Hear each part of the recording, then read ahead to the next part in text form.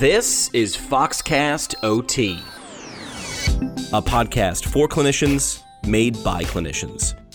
It's brought to you by Fox Rehabilitation. Find out more at foxrehab.org.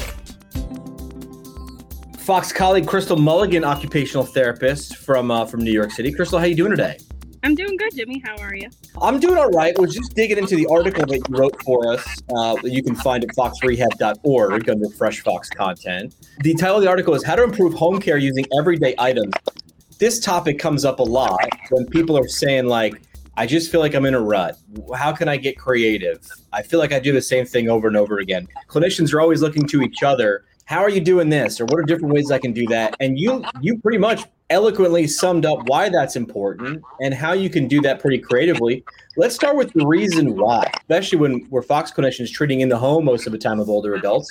We don't have a lot of traditional equipment. Why'd you start there? I think that's one of the most, as I put it, daunting things of being a home care clinician. I was personally a new grad when I came out.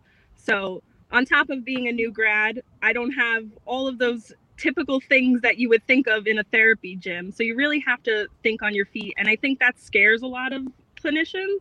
We fall into patterns of this works, let's do this. Really trying to make your treatment client-centered, and your patients will appreciate that as well as do much better. You not only say that, hey, listen, treating in the home, treating in an older adult's real life environment is not just as good at, you pretty much said it's even better than using examples of, I get to train with my older adult on the stairs that they will be walking up and down every single day. What are some other examples of you brought up in the article saying that this is an even better environment because this is real? Oh, I genuinely can't even imagine not treating in the home. Like, I think it would be so much more difficult to work in a therapy gym or a hospital, whatever the case is, because, like I said, you have to try to reimagine it. I will always just say to my patients on the first session, like, listen, you might not think about something you're having difficulty right now, but throughout your everyday life, if something is going wrong, tell me, we will work it out. So a lot of times they'll start to tell me, okay, well, I was having difficulty getting this item. Let's go there. Let's go into the kitchen. Show me what you're doing, and let's problem solve together how to make it better. I heard a great presentation when I was in PT school, which was, you could be working on stairs to nowhere in a gym. We've all been in, facilities, rehab facilities where they have those fake set of stairs, usually 3 or 4 stairs. They're perfectly designed. They're very safe with handrails on both sides. And it's like, those stairs those are fake stairs. I want to get on your real stairs. In the article, you do talk about something that is pretty relevant right now, pretty timely. And those are the items that you bring with you to every treatment session. And you actually go the minimalist route, talking about bringing just the bare essentials. So talk about what you bring and why. I literally just bring my laptop, stethoscope, blood pressure cuff, and pulse ox. I do have things that I've kept in my car, but I haven't taken them out in months, especially now during COVID. We don't want to be contaminating items, bringing things, cross-contamination, avoiding all of that as best as possible. And then not to mention the carryover you get when you're using things in the house, because you're leaving it there. So you can tell them to continue to practice it, or they can do it with their grandkids or with their children. That's actually something I got from in fieldwork. I did an early intervention, and that's the model they operate. They're not supposed to bring in any toys or things like that because the children can't carry it over. But it's the same thing for geriatrics. You can absolutely bring in a dumbbell, but you can't leave it there because you have it for someone else. But if you have a soup can or a cleaning product or lotion, those are things that they have to use every day. And incorporating that into your treatment makes it a lot easier. Yeah, I love that. The timeliness of contamination as we live with this in this world of COVID-19 and how to be smart about it. And you're saying, listen, I go the minimalist route, and then you get to kind of be MacGyver, and you got to get to be creative. And I thought that was the fun and important part of your article and what you were sharing. What items can you use when treating in the home? What are some different things? And whenever we see clinicians talking to each other, as we mentioned a minute ago, sometimes you kind of get caught in a rut. And you'll look to each other to say, hey, I've been doing this and this is working. And you watch those eyeballs and the eyebrows go up. Other clinicians, I can think of 3 people I want to work with and use that. So give us some MacGyver-esque ways, creative ways that you use items in the home in your treatment sessions. So one that I loved, I had a patient who was post-stroke working on gross motor coordination. And he had K-cups for the Keurig and one of those things that hold it in, right? The holders. So we had him progress from sitting to standing and putting the K-cups into those holes. So you give him a target, and also now he has something he can do around the house to help out. Like when that has to be refilled, he's already practiced that. That's a task that he knows how to do and know he can safely do. Maintaining coffee supplies is vital. That is vital. So let's go there. What else did you list in the article you can share? Cups are always my go-to. You can do so many different things with a cup. We don't have cones, so if you need something to step over, have a cup there.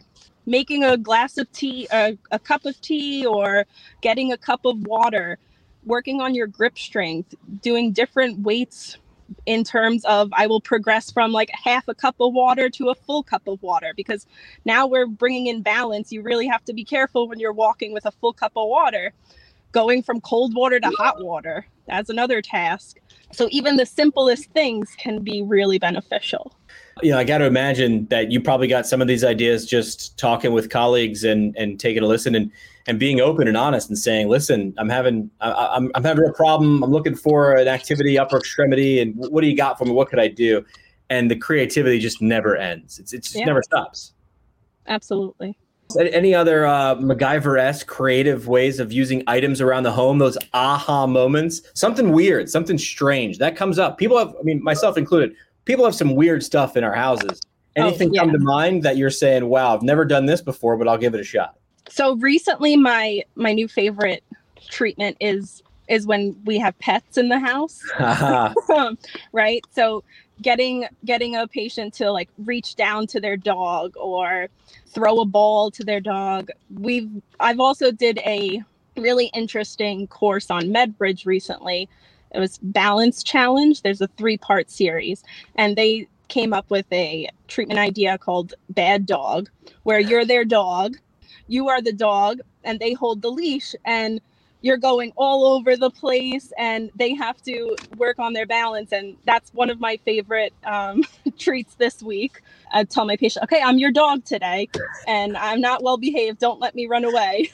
Anybody outside of the rehab world would think that what you just said is completely ridiculous, but it's real. That is a real issue. If I've been there, I don't have any balance issues right now, but my brother's golden retriever is almost taking me down. So this is something that, reactive balance, and how are you going to do that? Especially with that leash. This is a real world situation. So didn't expect us to go this route with Bad Dog during this episode, but I like it. Article available now, as well as a bunch of other resources that we like to create under Fresh Fox content at our website, foxrehab.org. Crystal, the question we ask, we have a tradition on the show, is the Foxtail. Why older adults? You mentioned coming to the practice here at Fox as a new grad, but why older adults? What about that population excited you? I really love the idea of helping people to maintain their independence. I think it's a population that they themselves don't feel like they should have that independence, because we've just been operated